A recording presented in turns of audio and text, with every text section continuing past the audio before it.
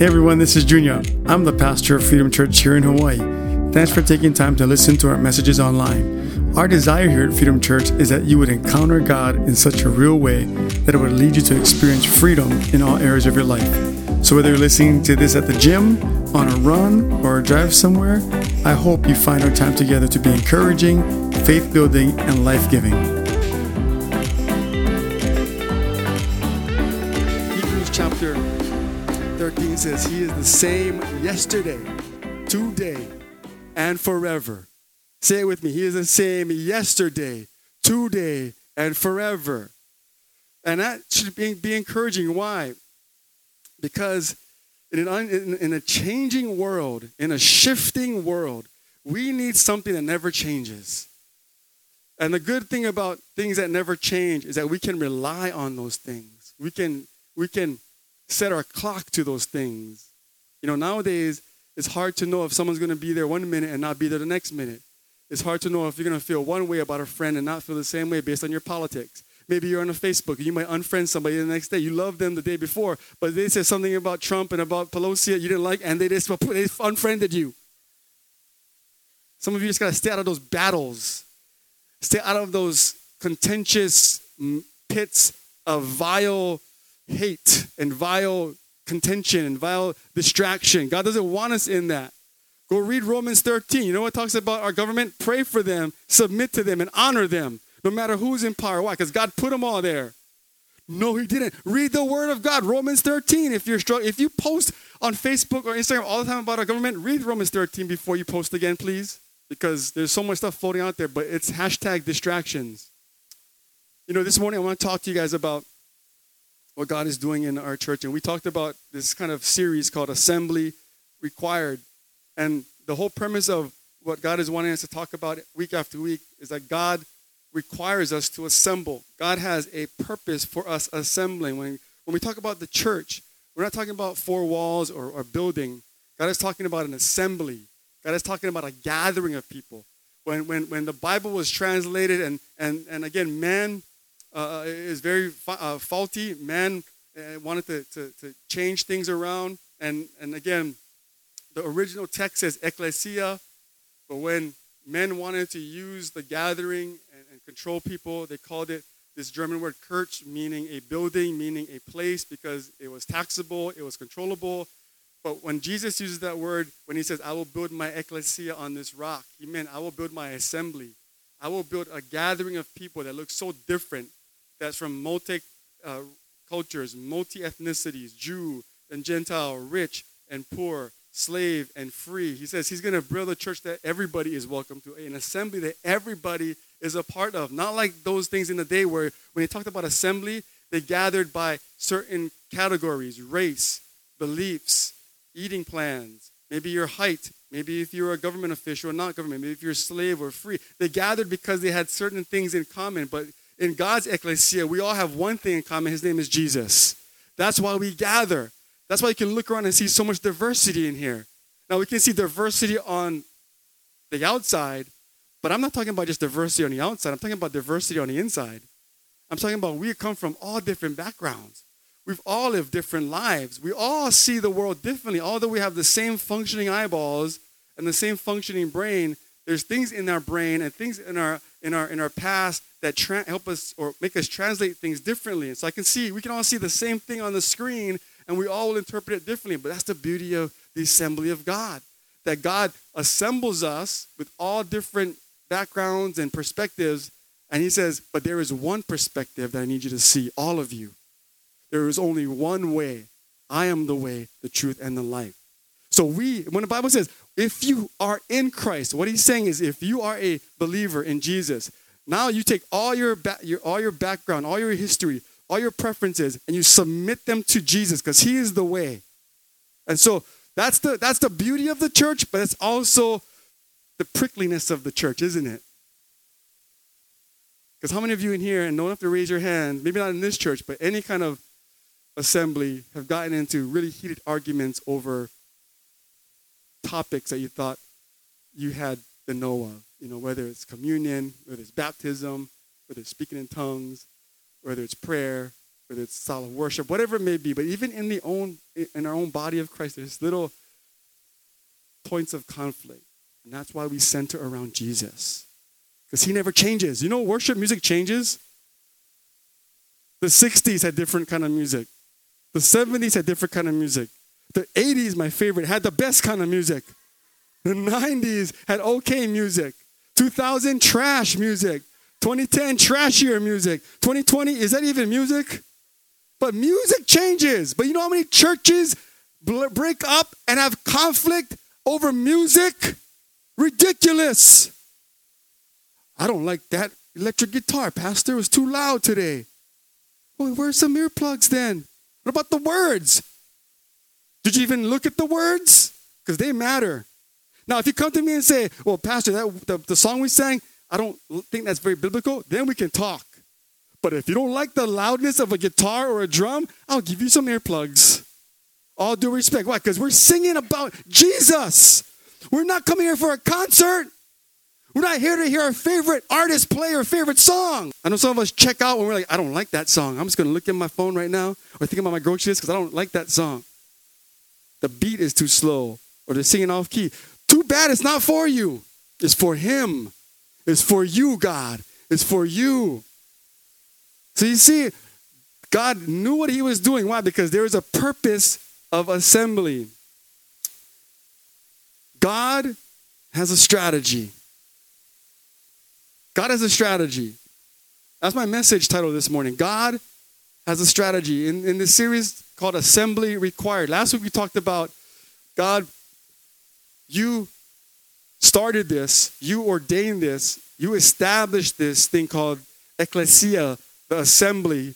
You require it, you find value in it. But I want you to know not only that it's required, that it's God created, God ordained, but there is a strategy behind why God did what he did, the way he did it. Why did he assemble his people? Why assemble people from all different backgrounds, could grow up all different ways, all different ethnicities, all different cultures? Why assemble them together? Why bring them together? Why call them together? You know, there's many different names and illustrations God uses to describe this assembly. He calls us a family. He calls us the body. He calls us the temple of living stones. That's why some of you are hard-headed, because you're rocks. That's why. Turn to your neighbor and go, it's like that, just do that. Come on, do it with me. Let's go, everybody. I'm watching you. Come on, do it with me. Let's go, everybody. Come on, yeah. I know it makes it better. Do it to somebody else. Then you do it, right? Do it to somebody else. Yeah, see, I know that's probably better. No one wants to do this to themselves. That's why God says we're living stones, because some of us are hard-headed. But God still uses us to build his church. Amen. Some of us, when we start building stuff, we throw out things that aren't cooperating, right? Things that aren't beautiful, things that don't match. But God said, I take everything. I use everything for my glory. So don't ever think that you're not usable by God. Don't ever think that God cannot work through you. Don't think you have to look like somebody else, sound like somebody else, dress like somebody else, pray like somebody else, worship like somebody else, give like somebody else. You are who God made you to be. So be that.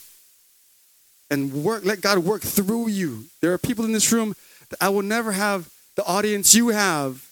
And so if you expect me to reach them, God's saying, I got you there to reach them. So reach them. Don't expect the pastors or your friend or your neighbor or the televangelist or YouTube to reach them. You reach them. You're in proximity of them. We're all being built up in God's kingdom. So God is going to use you. The question is, are you going to be obedient and say, God, work through me? God has a strategy, church. God placed you there for a reason.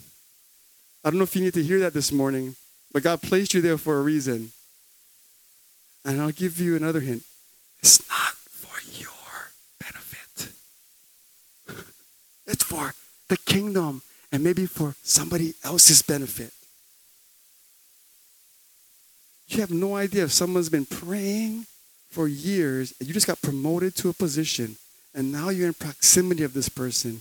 But because that person is so irritating that you don't even get to know them, or they're so this and that, you're like, I'm staying away. But God may be saying, you are the answer to their prayer. So go talk with them. Why? Because you may find that they bring up something that you dealt with, and you can share insight, and God's going to use you as an answer to their prayer. How many of you would ever love to know somehow, some way that you were an answer to someone's prayer used by God? Amen. I would love to see how many times I missed out on opportunities. Why? Because I know I have. Can I just be real with you? I know I have missed out on opportunities when God says, you are here for them, not for you. I am choosing to use you right now. There is a strategy. God has a strategy, even in this church. God brought every single one of you here for a reason. And it's not just to hear me or hear the worship team sing. You are a minister of the gospel, even in this gathering. You know that, right? When you see somebody incoming hurt, don't automatically think, well, I hope the pastors see that. I see but I hope they get help. I hope they get prayer. No, you go up and pray for them. Can I pray for you, brother or sister? Why? Because God is using us even in this gathering to minister to one another. You know, people have come up to me, the pastor, and said, God wants me to pray for you. And if I said, how dare you? I should be saying that. I am the pastor. No, I'm like, let's pray for me then. I have gone up to people and asked them for prayer. And sometimes they look shocked, like, what? What? You're the pastor. Just pray for me right now. And they pray, whatever prayer they pray, I'm saying thank you. Because God wanted to either one, let me hear something from him through you, or two, build up your faith to pray. I don't know which one was it. I know I felt encouraged. So even within this church right here, man, you know when we start seeing God's house being built and more rocks being added to his house, his gathering, is when we realize it's not about us. It is not about us. It is about the kingdom building God. It's about the God that works through all of us.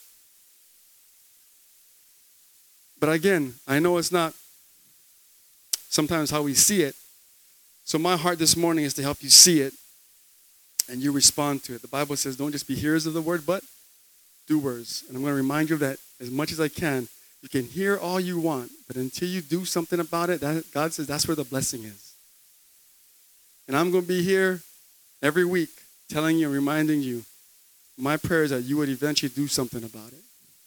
Do something about it. Be about the Father's business. Amen? See, last week we talked about assembly is required. The early church that Jesus talked about officially, and we say officially meaning recorded in Scripture, started in the book of Acts, chapter 2, where the Holy Spirit just blew over thousands of people. And Peter preached this message that cut them to the heart. It wasn't rainbows and butterflies and unicorn kind of message. It was like, the man you killed was Jesus. The man you denied, he's the Savior of the world. And you know what they said? It says they were cut to the heart and said, then what shall we do? And Peter said, repent and be baptized for your sins. And they did it. And the Bible says that 3,000 people were added to the gathering that day. Amazing. Amazing. It wasn't the music that caught their attention. It wasn't the preaching, because Paul preached a message I think many of us would find like fire and brimstone in this day and age. But he just cut to the heart. Why? Because God was using Peter to get to the heart of the Jews and Gentiles and say, it was bigger than anything you've known about your earthly eyes. It's about this thing called the kingdom of God. Repentance from sin. The Messiah that was promised in the scriptures now has come, and you've seen and heard about him. And that's the message that we all gather around. No more Jew and Gentile, slave or free, men and women. This is the body, the assembly of God. He's creating this on the earth. It starts off in Acts chapter 2, and it wasn't by accident, but it was on purpose, because God has a strategy. God knows what he is doing. And in Colossians chapter 1, it reminds me that we got to start off by saying that this morning I want to say that as part of God's strategy, the picture I want to maybe start off by saying, what is God's strategy? Is that he talks about this assembly as the body of Christ. He goes on to say in Colossians chapter 1, he goes, he is the image of the invisible God, talking about Jesus, and the firstborn of creation. For by him all things were created in heaven and on earth, visible and invisible, whether thrones or dominions, rulers or authorities, all were created through him and for him. And he is, Jesus, is before all things, and in him all things hold together. And here it is. And he is the head of the body. He is the head of the body. Who's in charge? Who's the head of the body? Jesus. He is the head of the body, the church. He is the beginning, the firstborn from the dead, that in everything he might be preeminent, before all things. He existed before all things. But verse 18 gives us a clear statement that you should underline in your Bible. He is the head of the body. He is in charge. He is in charge. It'd be funny. I don't know. I was thinking about this yesterday because I was thinking about the body. And the Bible says that we all have parts to play. In Romans chapter 12, it says that, for by the grace given to me, in Romans 12, verse 3, you don't have to go there yet. It says, don't think of yourself more highly than you ought to think of, but think of yourself rightly, meaning don't think of yourself better than anybody else. Think of yourself more important than anybody else, or more needed than anybody else. Just have a sober judgment of who you are, because he begins to link this to the measure of faith that God has given you, the measure of grace that God has given you. God has assigned us all a measure. God has given us all a measure. I wish God gave me a measure of 6'6", 285 pounds, so I could be in the NFL or NBA. But he didn't give me that measure. He gave me a 5'11", 195 pounds, non-athletic. That's what he gave me. And I'm maximizing it. I'm maximizing it. Why? Because that's what God has assigned me for.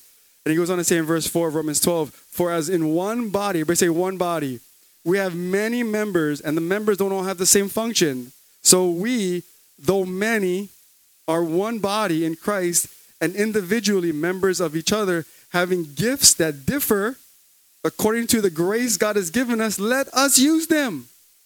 If prophecy, then in proportion, then prophesy. If it's in service, then serve. If it's someone who teaches, then teach. If somebody is an exhorter, then exhort or encourage. If one who is a giver or contributes, then be generous. And if one who's a leader, then lead with passion.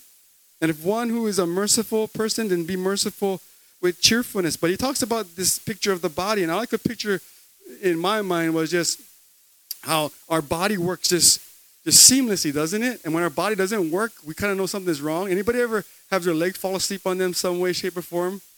And they're like they get up from somewhere, a couch or wherever it is, and their leg is asleep.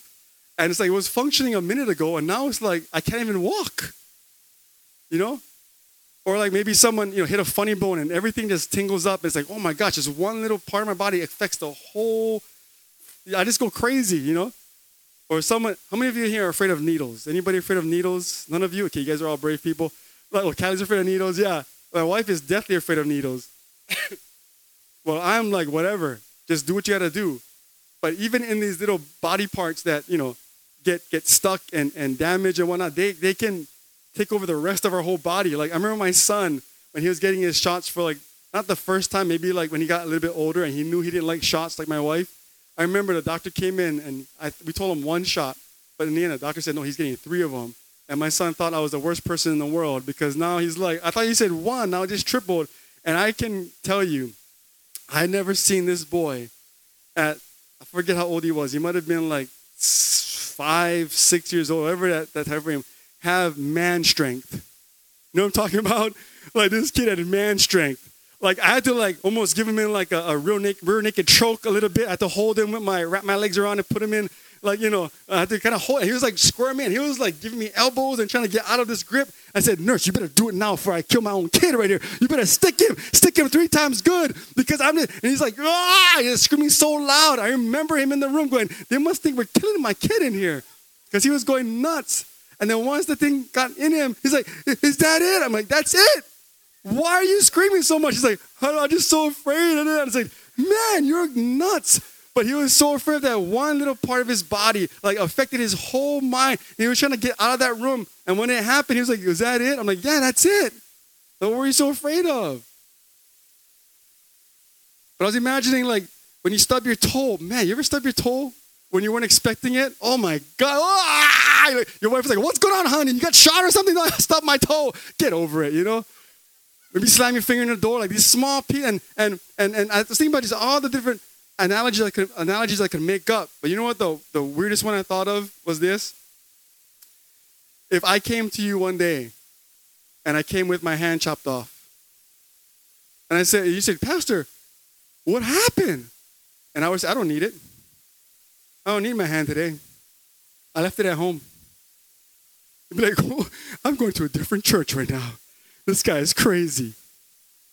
Imagine if someone came in with both arms chopped off. Last week you saw them with 2 arms. And you're like, what happened to you? And they came in and said, I don't need it today. I'm just going to play soccer today. I don't need my hands today. I'm using my feet all day. And all of us walked in here with some body part missing. You'd be like, this is the weirdest church I have ever been to, almost like Frankenstein's creation. Or what if somebody came in with 2 right hands? You'd be like, that's the weirdest thing ever. You know what I'm trying to say? Like, a missing body part is weird. It draws attention. But you know, God says we are a perfect body. And so I got to draw from that conclusion. God's heart breaks, not in the sense of our heart breaking because he's not a man, but his compassion for his assembly, his body, is that, man, they're playing on one leg today. That person who I made the leg doesn't seem to believe that they're part of that body. Or that body is not seeming to be whole like I created them to be whole. Why? Because they believe they don't need the hand. They actually ostracize people who are hand people. They ostracize people who are leg people. They ostracize the people who are opposable thumbs. That's the most important part right now. They need that to pick the rest of it. You know what I'm saying? When God sees his church, his body, does he see a complete body? And the question is, are you playing your part? Because you already are a part of. So if you're like, well, I'm not. No, you are already. So do your part. Because you're already a part of the body. It's me walking around with a dead arm. Hey, what's up? Hey, how you doing? Yeah. Well, you have an arm, but you're not using it. Yeah, I know. Weird, right? Yeah. Hey, what's up? High five. You know? That's how sometimes I think God sees the church. Like, man, they have it all, but they're not using it. God has a strategy. To reach this city, God has a strategy. If God wants us to give the city a spiritual high five, but there's no arms to do it, how is he going to do it? I want to be the body he uses. I would love to be the body he says, you know what, you go in there and minister to these youth this week. You go in there and minister to the incarcerated families this week. You go in and minister to the people who live in poverty. You go and minister to those who are coming out of addiction. You go in there with the full capacity of this body I gave you and you minister. You all have a part to play because you already are a part of. And the good news is that God has already ordained it. God has already established it. Now, are you willing to do what he's called you to do? You see, when God talks about his body, he says there is a strategy in the body. It's God's ecclesia. God establishes. You know, I've been recently getting into sneakers. Not shoes, okay? Not shoes. It's called sneakers. Sneakers sounds more cool, sounds more hip, sounds more professional, sounds more manly. Sneakers, man, not shoes. And I always loved sneakers. I always loved Jordans. I always loved Nike. I always loved a little bit of Adidas. But this is one thing I got from my dad that I was thinking about this past week as I was driving. You know how like sometimes you think about just God brings it to memory to certain things. And as I was driving somewhere, I felt the Lord remind me of this really great characteristic of mine that God had given me through, of course, his gifting. But he reminded me like, you know, your dad used to do these things. You're just like him in that way, so embrace it. My dad loved to like just try anything, get rich quick schemes. Like he'd buy stuff on as seen on TV and try and make a business out of it. He was an entrepreneur pretty much. He was a risk taker. He was somebody that just liked to try all kind of stuff. Even if people said, you're crazy, why are you buying that picture framing business for? I don't know, I feel like I can. And he just was always like that. My mom would always say, what is your dad doing now? I'm like, I don't know, but it's kind of cool. I remember one time he did a vending machine business. One time he did a picture frame business. One time he did a screen repair business. He was like doing all kind of stuff. And just because he liked the challenge of being an entrepreneur and like trying to just push himself. And I appreciate that about my dad when I grew up. I remember it now. I didn't appreciate it as much then, but I appreciate it now because in my faith, I feel the same way in my faith. I'm not afraid to take a risk for God. I would love to be God's entrepreneur and start something. He says, go out there and do something no one has done yet. Just do it. And fall flat on my face in your standard, but see that God says, well done, my good and faithful servant in his standard. Some of us are too afraid to take a risk because of what others will say about us. But the only thing that matters is what God says about us. Well done, my good and faithful servant. Not the praises of man, but the praises of the one who made us. And so I'm getting into these sneakers. And one thing I want to remind you is that when you get into sneakers, I didn't realize how much money you can make from sneakers. And I used to like selling stuff on eBay and selling stuff on Craigslist. I just like flipping stuff. Sometimes I go to garage sales. Me and my youngest son have this in common. We go try and find the best treasure. We're like on eBay going, oh, we can buy that for 25 cents and go back and sell it for $5. We can make a profit. Like, I just love that kind of stuff. I don't know why. I just love doing that kind of stuff. And so I want to show you some shoes on screen. And I want you to just tell me, how much do you think these shoes are worth? Just humor me, okay? These sneakers. How much do you think this sneaker is worth? Anybody guess? Oh, you guys are good. Oh, yeah. Will's like, 1,000. What? So this sneaker came out yesterday. I tried to get it. And it was base price $200 for this sneaker. Even that's too much for some of you, right? $200 for this sneaker. Immediately after, on the resale market, it went up to $1,000. Yes, because this is Michael Jordan's first release of 1985 called the Jordan 1 sneaker. You guys are like, I don't care, Pastor. It's still not worth $1,000 to me. Well, what about this sneaker right here? How much do you think these are worth? Less than that, yeah. Maybe about, I don't know, depending on the market.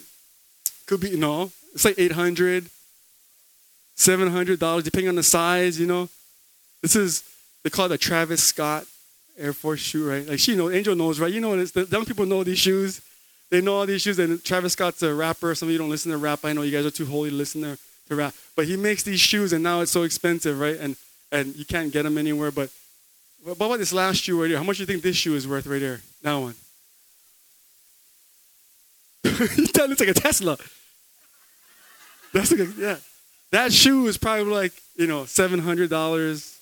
So stop it, man. This is how much it's worth on the resale market. Original might have been $220, but this is Kanye's shoe, the Yeezy shoe, right? It's like worth $700-800 depending on what size it is. But retail, when you first buy it, was like $220. Why am I bringing this up to you? Well, it's crazy what people are. What was that? You gonna buy it for me, Will? I'd be so glad if you bought one of those shoes for me. If you can find, there's this whole, and I'm not to digress, right? There's a whole Instagram channel called Preachers and Sneakers. That preachers wear these expensive sneakers. I'm not wearing anyway, but it's like these preachers, they're getting on blast because they're wearing these expensive shoes. But anyway, that's a whole other topic. But the crazy thing about it is that people are willing to pay the resale price. The original price, $200, $160, $150, but jacks up to $800. Who determines the price? The resale market. But the crazy part is the buyers also determine the price. If I'm buying it, then people go and sell it, right? If someone's paying $1,000 and that's the market, then people are going to charge $1,000. People are willing to pay, sacrifice, give up their hard-earned money, whatever it costs to get that shoe. And even though I love shoes, I'm not willing to do that. I'll probably be killed by my wife if I ever spent $1,000 on a sneaker. But it's funny in this world, some of us in this room are willing to pay resale price on our standards. Because God has set the standard at a certain level. And if we live to that standard, it's not going to cost as much. When God says be pure and stay holy, the resale market says no. It's more expensive. There's more things you got to do. You got to buy more clothes. You got to sleep with so many people. That's the resale value of sex and feeding the flesh. And some of you are willing to pay that. Why? Because the return is awesome for some of us. I don't want to just live at this level. I don't want to do what God says but he sets the price. But the world resells it and actually charges you more for it. You end up paying more in the end. You know that, right? If God said to not do this, and God said, if you trust me in your finances, and God says, this is the cost, but you're like, that's too much. But the world has a resale value of saying, well, you know what? The money is yours. You can make more money by just taking your money and putting it in here. And God says, no, I'm just telling you to just trust me with your finances. But you are being sold a resale value of finances that God never said that's the cost. You're willing to pay more for this, more for Starbucks, putting your money in this game. You start putting money where God said don't ever put it. And in the end, you end up paying more than what God would have said was your 10%. You end up paying more in the end by doing it the world's way. In relationship, God says, I want you to behave this way in relationship. But in the end, you pay more in the end with heartbreak and frustration and anger. Man, if you just did it God's way, you wouldn't be paying so much on the other end, on the resale market. See, God has a strategy, doesn't he? God says, this is the way. God establishes. God never changes his price.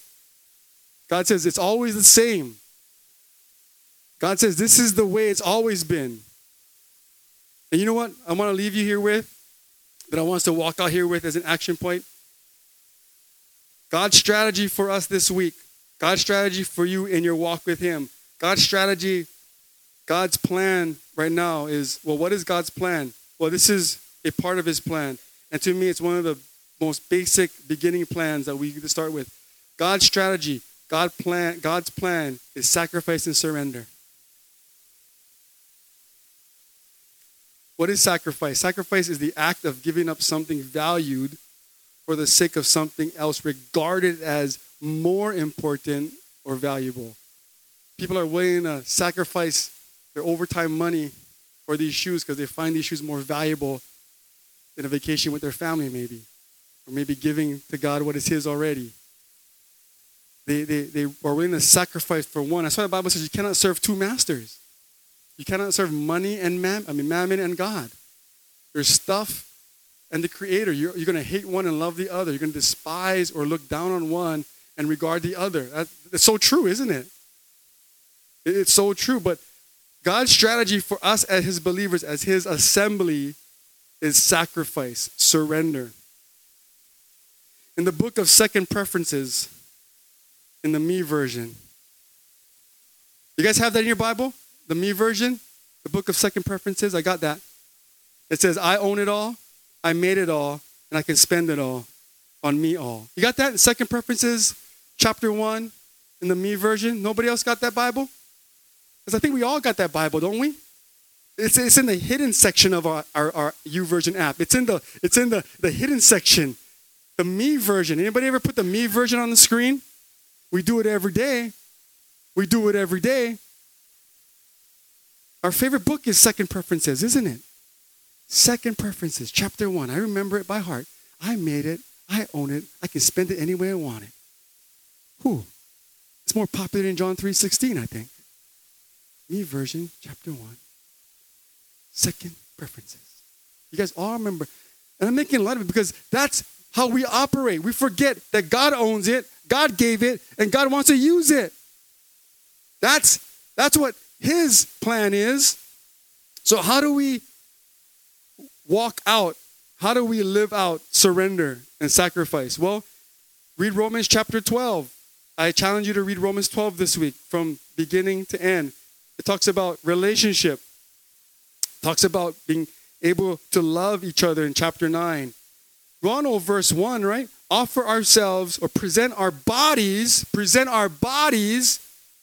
body as a living sacrifice, holy and acceptable to God. This is your worship.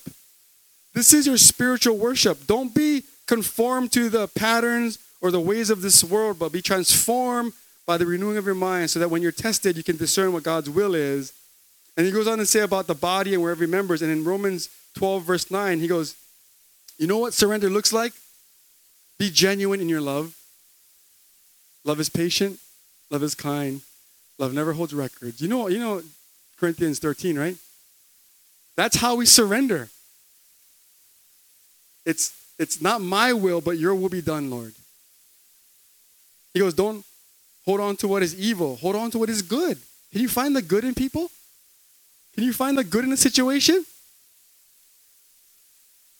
Love each other with brotherly affection. Look, I love this one. This one I highlighted in my Bible. It's not yours, but I think this is huge nowadays. Outdo one another in showing honor. You know how dishonoring our nation is right now?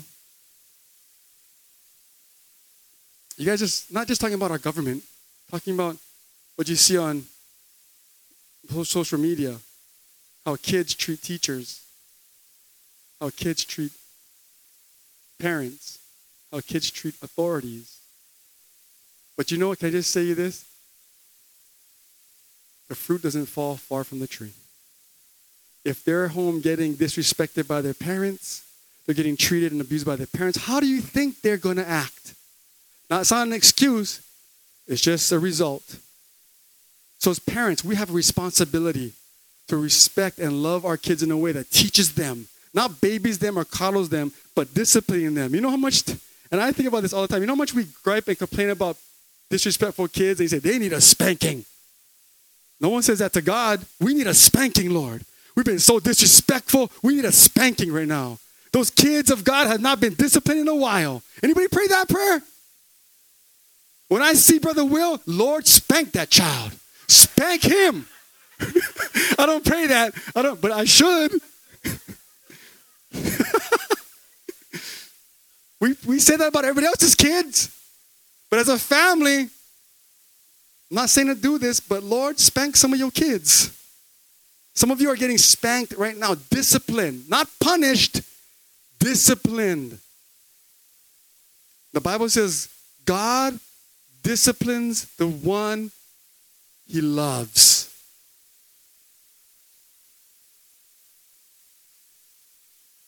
Love one another with affection. Outdo each other in honor. Don't be slow in zeal. Be fervent in spirit. Serve the Lord. Rejoice in hope. Be patient in trials. Be constant in prayer. This is how you sacrifice. This is how you surrender to God. It's not very complicated, church. When we do this prayer thing again next quarter in May, my heart is that all of us participate. It's an hour of your day. It's an hour of your day. Some of you spend more hours on Netflix than you should be spending on Netflix. But you can't give an hour to God. Hello. Lord, spank your kids. You see, be constant in prayer. Contribute to the needs of the saints. Seek to be hospitable with people. Bless those who persecute you. Bless and do not curse. Rejoice with those who rejoice. Weep with those who weep. Live in harmony with each other. Don't be haughty, but associate with the lowly. Don't ever think down on people and say, ugh. Don't ever have a spiritual ugh in your heart. You guys ever have that? I had that before. The spiritual ugh. Like, not me, Lord. Somebody else. No, you. Why? Because you were somebody before. Somebody saw you and I don't want to mess with that. And now, God's saying, now you can be someone's lifter, someone's encourager, someone's prayer warrior, someone's mentor, someone's discipler. Why? Because God doesn't want us to have that spiritual with people. You know when people feel a spiritual the enemy goes, I got him. And the enemy can use that to say, see, they don't love you. See, they don't need you. See, they don't respect. Some of us in this room need to even stop believing the lies because we want you. We need you. God has you for a reason. So if the enemy's telling you, oh, Freedom Church, this, that life group, this, don't believe the lies. Don't believe the lies. My heart as a pastor is that we all get rid of the in this house. Repay nobody for evil, but give thought to do what is honorable in the sight of all. If possible, so far as it depends on you, live peaceably. As far as it depends on who? You. Well, I will when they will. No. You will because God said to. As parents, you ever use that with your kids? Because I said so. And sometimes I said that a couple of times. I walked away, I said, that wasn't even a good reason. But I'm the parent, and he listened, so it worked. You know what I mean? God is saying, not depending on them, but depending on you. Live at peace with people. Beloved, never avenge yourself, but leave it to God. Vengeance is mine, says the Lord. If your enemy is hungry, feed him. If he's thirsty, give him something. That's why the church was so weird back then.